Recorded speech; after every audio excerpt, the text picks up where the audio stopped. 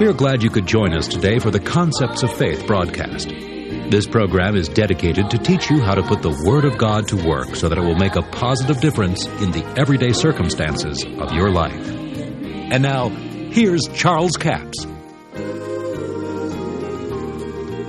Well, I trust you've been ministered to by our teaching on how to avoid tragedy in your lives. We finished up the last session talking about wrong praying. I want to add to that a joke that I heard, and it's a little funny, it's humorous, but I think it bears out the point about wrong praying. You see, we talked about how you pray wrong and can cause problems to come your way. I heard the story of a missionary that he's going through the jungle, and he runs right face to face with a lion. Being a man of prayer as he was, he just fell right down on his knees and said, "Now, dear Lord Jesus, I pray that this be a good Christian lion." The old lion, he just hunkered down on his front legs and put his paws together and said, "Father, I thank you for this food. Now bless it to my body."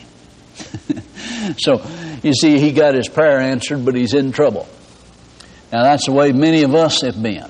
Because of a lack of knowledge, you can get into more trouble than you know how to get out of by praying wrongly. So I just wanted to add that in there. Remember that the prayer of faith saves the sick. The Lord shall raise them up. Without knowing the will of God, you can't pray the prayer of faith. Now we're going to talk about in this session, we're in chapter number 8, the heart produces what you plant. Now probably every one of you are familiar enough with gardens and planting to know that you have to have soil to plant seed in. Any farmer knows that without seed, he's in trouble. And if a farmer gets in bad straits during the winter and decides to eat his seed, he's going to starve. And that's what some people do.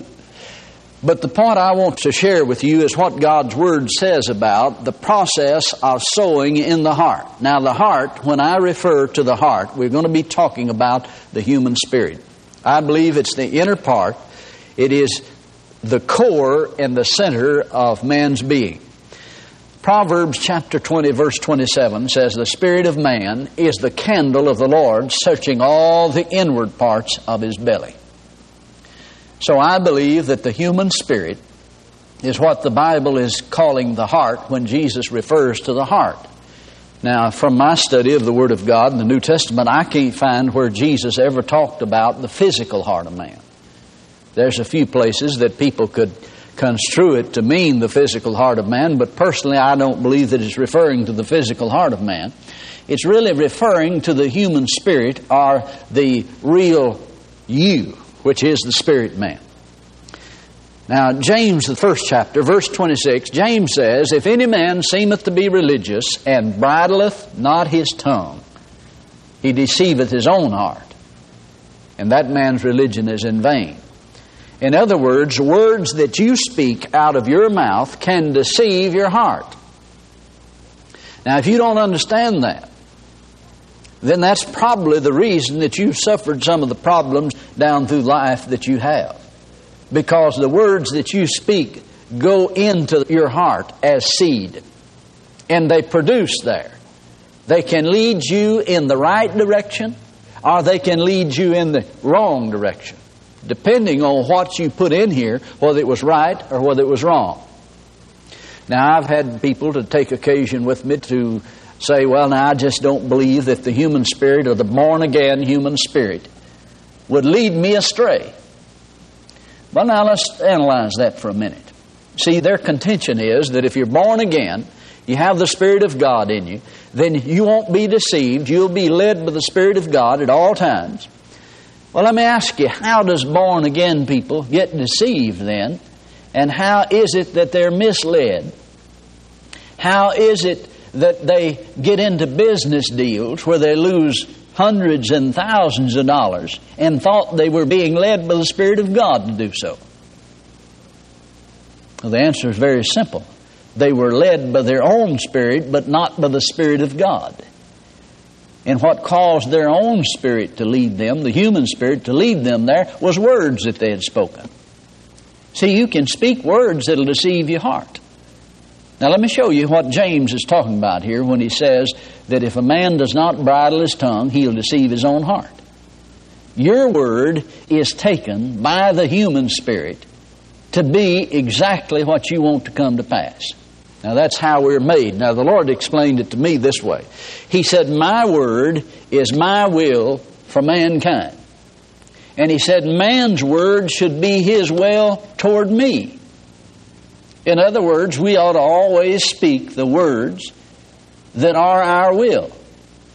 Don't be talking things that you don't want to come to pass. You see, people talk all the time about their sickness, their disease. My heart attack wasn't yours, it was the devil's. He gave it to you. And you received it. You signed for it. See, we need to learn to resist the devil. So the words that we speak become important in the spirit of man. Now the Bible goes into great detail, Jesus did, in telling you how it works. Now any farmer, you see, I farmed for 30 years, and I guess maybe I understand some of these things a little quicker than some others do because of the experience in that area. But when you plant a seed in the ground does not decide whether it's right or wrong what you planted. The job that soil is to do is to cause that seed that you planted to produce. Now, if that seed is a grain of wheat, you're going to raise wheat. You're not going to raise soybeans if you plant wheat. You're not going to raise tomatoes if you plant cucumbers. Everything produces after its kind. Now, the soil does not decide what is going to be raised. It is the seed that determines what will be raised. Now, see, the point I'm driving at is the fact that the reborn human spirit can be misled. You can either be led or misled by the human spirit. Now, the Spirit of God will always lead you aright if you follow the Spirit of God. But you could be born again and miss the Spirit of God 1,000 miles, as many people have done that. So, the thing that I want to do is just take a scriptural journey and show you the Bible basis for what I'm saying. Now, I'm saying some things here that we're going to qualify from the Word of God. And then you be the judge of what Jesus said about it. All right, let's go to Mark, the 11th chapter, in verse 23. Let me quote it for you. Jesus says, whosoever shall say to the mountain, be thou removed, be thou cast into the sea, and shall not doubt in his heart. Notice, it's in his heart where this works. Faith works in the heart, in the spirit, but shall believe that those things which he saith. Not just what he said to the mountain now, but everything that he says. He must believe that everything he says will come to pass. In other words, Jesus is pointing out to us that we need to have faith in every word we speak. Don't just speak a lot of foolishness that you don't believe. Don't do that. It weakens your faith.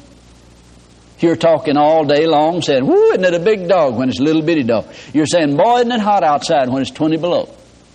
You're speaking perverse speech. You're not releasing faith in the words you speak. So what it does, it really immobilizes the human spirit to where your spirit does not react as it should to the words you speak. So it causes some problems internally for you or spiritually for you. So we should speak the thing that we desire and speak the thing that the Word said to speak. Say to the mountain, to the problem, be removed. Now that's what Jesus said about it. Now let me carry you to another passage of Scripture, Luke the 17th chapter. The disciples had said to Jesus, pardon me, it wasn't the disciples at all, it was the apostles. Now you'd have thought that they would have known better than that. But they said, Lord, increase our faith. Give us some more faith. And listen to what Jesus said. Jesus said, if you had faith as a seed, you would say unto this sycamore tree. Now he starts talking about an object, see. He's giving them an object lesson. That's what he's doing in Mark the 11th chapter, verse 23. He's giving you an object lesson of how to use the God kind of faith on everyday circumstances. He is not talking about moving Mount Everest or the Rocky Mountains and casting them into the sea. Neither is he talking about, here in the 17th chapter of Luke, moving a forest. He's talking about a problem area in your life. If you had faith as a seed, now get the word there, seed. If you had faith as a seed, you would say. He's telling you that faith works like a seed. The way you plant it is to say it. You speak the thing desired, what you want done with it. And He says that it would obey you. The inanimate object, the problem, the situation would obey you. And if you'll just check up on it, it has been obeying you all these years. But you've been telling it to grow greater and bigger, and you can't get over it. Well, you need to change that. Now let's go to 2 Corinthians, the 4th chapter, verse 13. Paul says, we having the same spirit of faith, according as it is written, I believed, and therefore have I spoken, we also believe, and therefore speak. Now what Paul is saying is whatever you believe, you're going to speak. He's quoting an Old Testament scripture found in Psalms 116, verse 10, where David said, I believe, and therefore have I spoken. Paul says, we also believe and we speak. Well, now, you want to know why you've been saying all those bad things and all of this negative stuff? Because you believed it. You're releasing it out of your mouth. You're releasing spiritual forces. You're releasing your faith in those things that you've been talking. That's why it's important that you watch what you say. Thank you so much for joining us for the Concepts of Faith broadcast today. Now, we have all of this week CD offer number 7233. It's entitled The Cure for Doubt and Unbelief. 2 CDs for $15 plus $4 postage and handling, a total of $19. The Cure for Doubt and Unbelief. Well, somebody said, how are you going to cure doubt and unbelief? With the Word of God. Now, what the Apostle Paul said is the Word is nigh thee, it is even in thy mouth and in thy heart.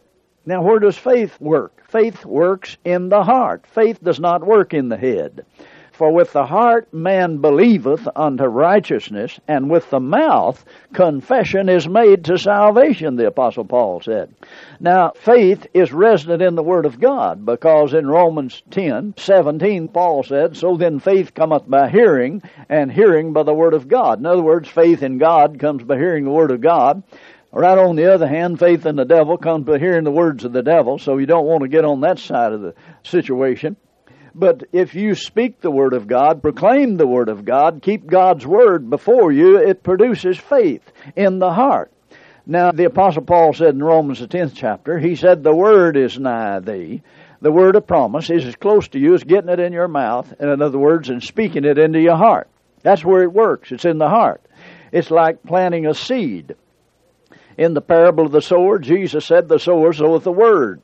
And the Word of God is sown in the heart of man. He likens it to a seed you plant in the soil. It makes a demand on the soil. The soil has to produce what was planted. It has no choice. The same way as with the Word of God, it will produce faith in you. The cure for doubt and unbelief is God's Word spoken out of your mouth, or hearing the Word of God.